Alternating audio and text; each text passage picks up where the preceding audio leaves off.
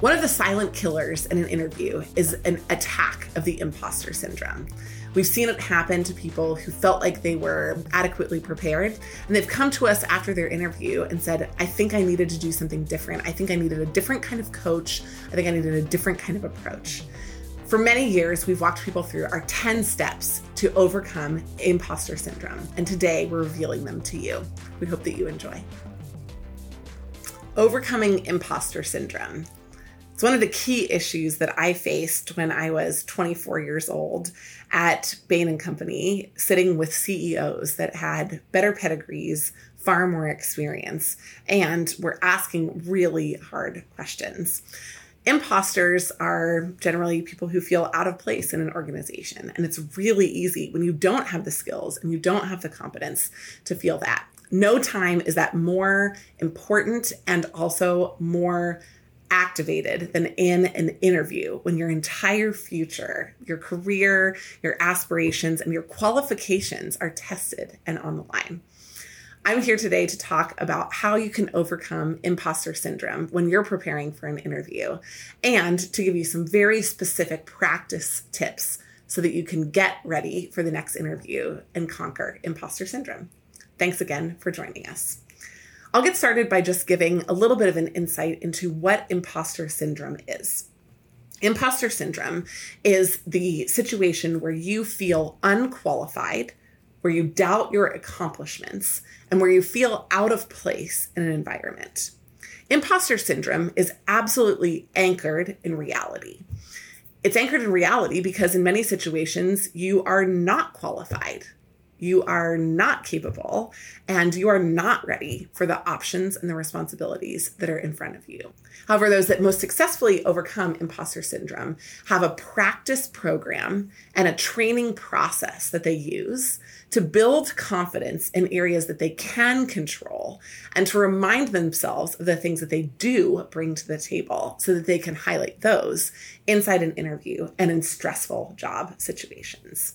When you're overcome with imposter syndrome inside an interview, it kills your confidence. It makes you focus more on what somebody is thinking about you rather than how you are explaining what you're doing. It takes the focus away from what you can control and puts it on the things that you can't. And in result, you feel helpless and unaware. So we have 10 things that you can do when you're preparing for an interview to help you be ready to conquer imposter syndrome when it knocks on the door in a stressful situation. Number 1, you need to know mentally in your mindset and your mind framework that imposter syndrome hits even very important, very successful people. There are very few people in the world that feel like they're at the top of their game. Even a good investor could be great. Even a manager for a consultant who's done it for 5 to 8 years has not seen the battles that a partner has. Even someone who's in the military, who's been in the military for 10 years, hasn't seen it as long as someone for 20 years. And so there's a sense that age and experience is the all-important factor, and it can hit anyone at any time. The most important thing to understand first is to recognize that it hits qualified people, and therefore you, as a very qualified person, are in the pool of people that this can come knocking at the door for. Number 2, it's important when you're preparing for your interview to connect with 2 kinds of people.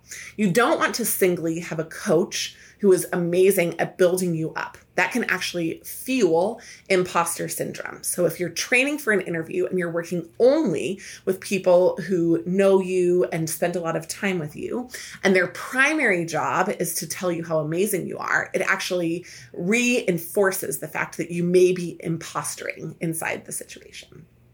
However, if you're on the other side of the table and you only have people who tell you that you're terrible inside the interview, you might become too self-aware of your faults and deficiencies when you're trying to interview. So instead of focusing on the very real connection that you can make with somebody, even in a virtual environment, or on the opportunity that you have that's really a privilege to share your work and experience and the possibilities of what the future might hold, instead, you're faced with one or other of those voices, somebody who has either totally built you up or somebody who has totally torn you down. We recommend that you either find a single coach who can do both well for you, who can tell you where you are succeeding and then give you an adequate sense of where your growth areas are, or that you work with two kinds of people, the kind that really fully and thoroughly build you up and those who very constructively push you to the next level. Number 3, it's essential when you're planning to overcome imposter syndrome for an interview that you have a mentor. Having a mentor for the imposter syndrome gives that sense of balance, somebody who can tell you, this is super amazing about you and you should highlight it and you should talk about it. They can give you permission to explain things in a way that might feel overconfident or arrogant, but are actually just appropriate for the context. And they can also bring you down a notch to a place where you're just in a healthy spot to be able in an interview to give the balance to your interviewers, where you say, I'm great at this, when they ask you about things that you've done well. And when they ask you about your weaknesses or your failures, you're also able to, with balance, explain that. So having a mentor or an interview coach can really help address the situations of imposter syndrome so that you have a plan of attack for how to follow them. Number 4, understand your talents. This one in particular is incredibly essential. As someone is beginning their interview preparation process with our company, Management Consulted, we have them walk through a list of their strengths. And we ask them to write down 3. Then we ask them to write down 7. Then we ask them to write down 10. And after they go over 2, they often have trouble. But we really push them to write down a large list of strengths. Then those strengths become the backbone of their interview stories. And they're then able to build great examples of the strengths so that they're authentic and not posturing. One of the major issues that happens with imposter syndrome is that you feel like you're faking it. And so building authentic stories off of real strengths can be incredibly empowering when you're preparing for an interview and you want to combat the imposter syndrome. Number 5, hold on to one core truth about yourself. Make it a mantra and make sure that you repeat it before the interviews.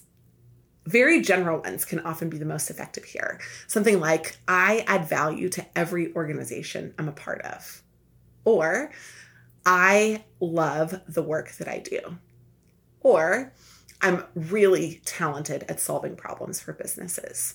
One core value statement about you that begins with I and ends with how you do something or what you do and have done effectively can be a truth anchor for you as you go into the interviews. And we recommend in your pre-interview warm-up that you use that to remind yourself of who you are, what you bring to the table, and what you're capable of. Number 6, it's really important that you understand that the goal is not you demonstrating that you're perfect in a bubble. The goal is demonstrating that you are effective at working independently and in teams. In every work environment, organizations are interested in both your ability to collaborate with other people and your ability to put your head down and get some work done on your own. And when you understand that they're looking for that duality of roles, it can make you feel less like an imposter when you can draw on experiences when you've done both successfully. This comes down to the preparing of the stories and the questions that you're going to be answering inside the interview. You have to understand those two roles and how you can explain them adequately. Number 7, once you've built up the mantra, the list of your strengths, and a duality of roles so that you have an understanding of what the interviewer is looking for, now it's time to begin to prep. First of all, write out 15 stories about something you've done well in your past. Then make sure you balance it with 5 total stories about failures and weaknesses, 20 stories in total. If you have all of those stories built together, you will feel adequately prepared to answer the when did you do this great questions and the when could you have done better questions. And both of them will be super effective. In addition, we recommend practicing out loud for a minimum of 2 hours before every interview that you go to. If you're doing multiple interviews in sequence, you can use the same practice to prepare for multiple interviews. Number 8. Find something that calms your nerves before the interview. If you can feel totally in your own skin, proud of who you are, and excited for the interview without feeling anxious, that can be really helpful. We'll often recommend to our clients that they should go through their normal morning routine before the interview and not try to add some additional prep in. We'll recommend that the night before they go to bed an hour earlier than they usually do. We'll recommend going for a run or drinking a cup of coffee or having an adult beverage the night before your meal so that you can feel relaxed, ready, and prepared. Number 9. This happens when you're on the spot in the interview. And this is where the defense of I prepared for this comes in really handy. When the imposter syndrome comes knocking, the doubts and the fears that begin to speak to you in your internal psyche as you're walking through the interview, when they say, you're not capable, you're not ready for this, this is too hard for you, they're interviewing other more qualified candidates, all of those messages of self-doubt that come and bombard you in the interview, you have one single response to them: I prepared for this. So as long as you've walked through all of the processes up until now, you can combat those fears, those sense of insecurities, and the issues that you face in the interview. You can combat that with I prepared for this. You have the practice to rely on. You have confidence and a cool nature that you've prepared for, and you can just respond to every single one of them. I've prepared for this. Number 10, it's really effective to become an expert at learning. You can never truly become an expert in any job or industry in a sustainable way. Expertise is fleeting like the wind. The person who's an expert today becomes an old fart tomorrow. And so when people pursue expertise, it actually anchors in you a threat of the imposter syndrome coming in you. If you pursue expertise, not in a subject matter or an industry, but in learning, you can maintain a sense of an attitude of a student throughout your whole life. You can bring that to every environment that you're in. You can message that for every new role, that one of the things that you're best at is learning how to do things their way, how to do things effectively, and assimilating information from your past. In summary, it's really important that you are aware that imposter syndrome is a thing. It can attack anyone at nearly any time. And if you are ready to defend it, it will make you an effective warrior for positive change inside the organizations that you do join. If you've ever been attacked by imposter syndrome in an interview or in an on-the-job setting, you'll know exactly what I'm talking about. It's scary and debilitating. But at Management Consulted, we have a 10-step process to build it out of the way that you work so that it becomes less of a threat and more of a growth opportunity. We're so excited to share this with you, and we put great content just like this up on our channel all the time. So please subscribe to the channel and share with people that you think would be interested. In addition, if you want help overcoming the imposter syndrome, please visit us, team@managementconsulted.com, or on our website, managementconsulted.com. We would absolutely love to help you and or your staff inside your organization. Thanks again for joining.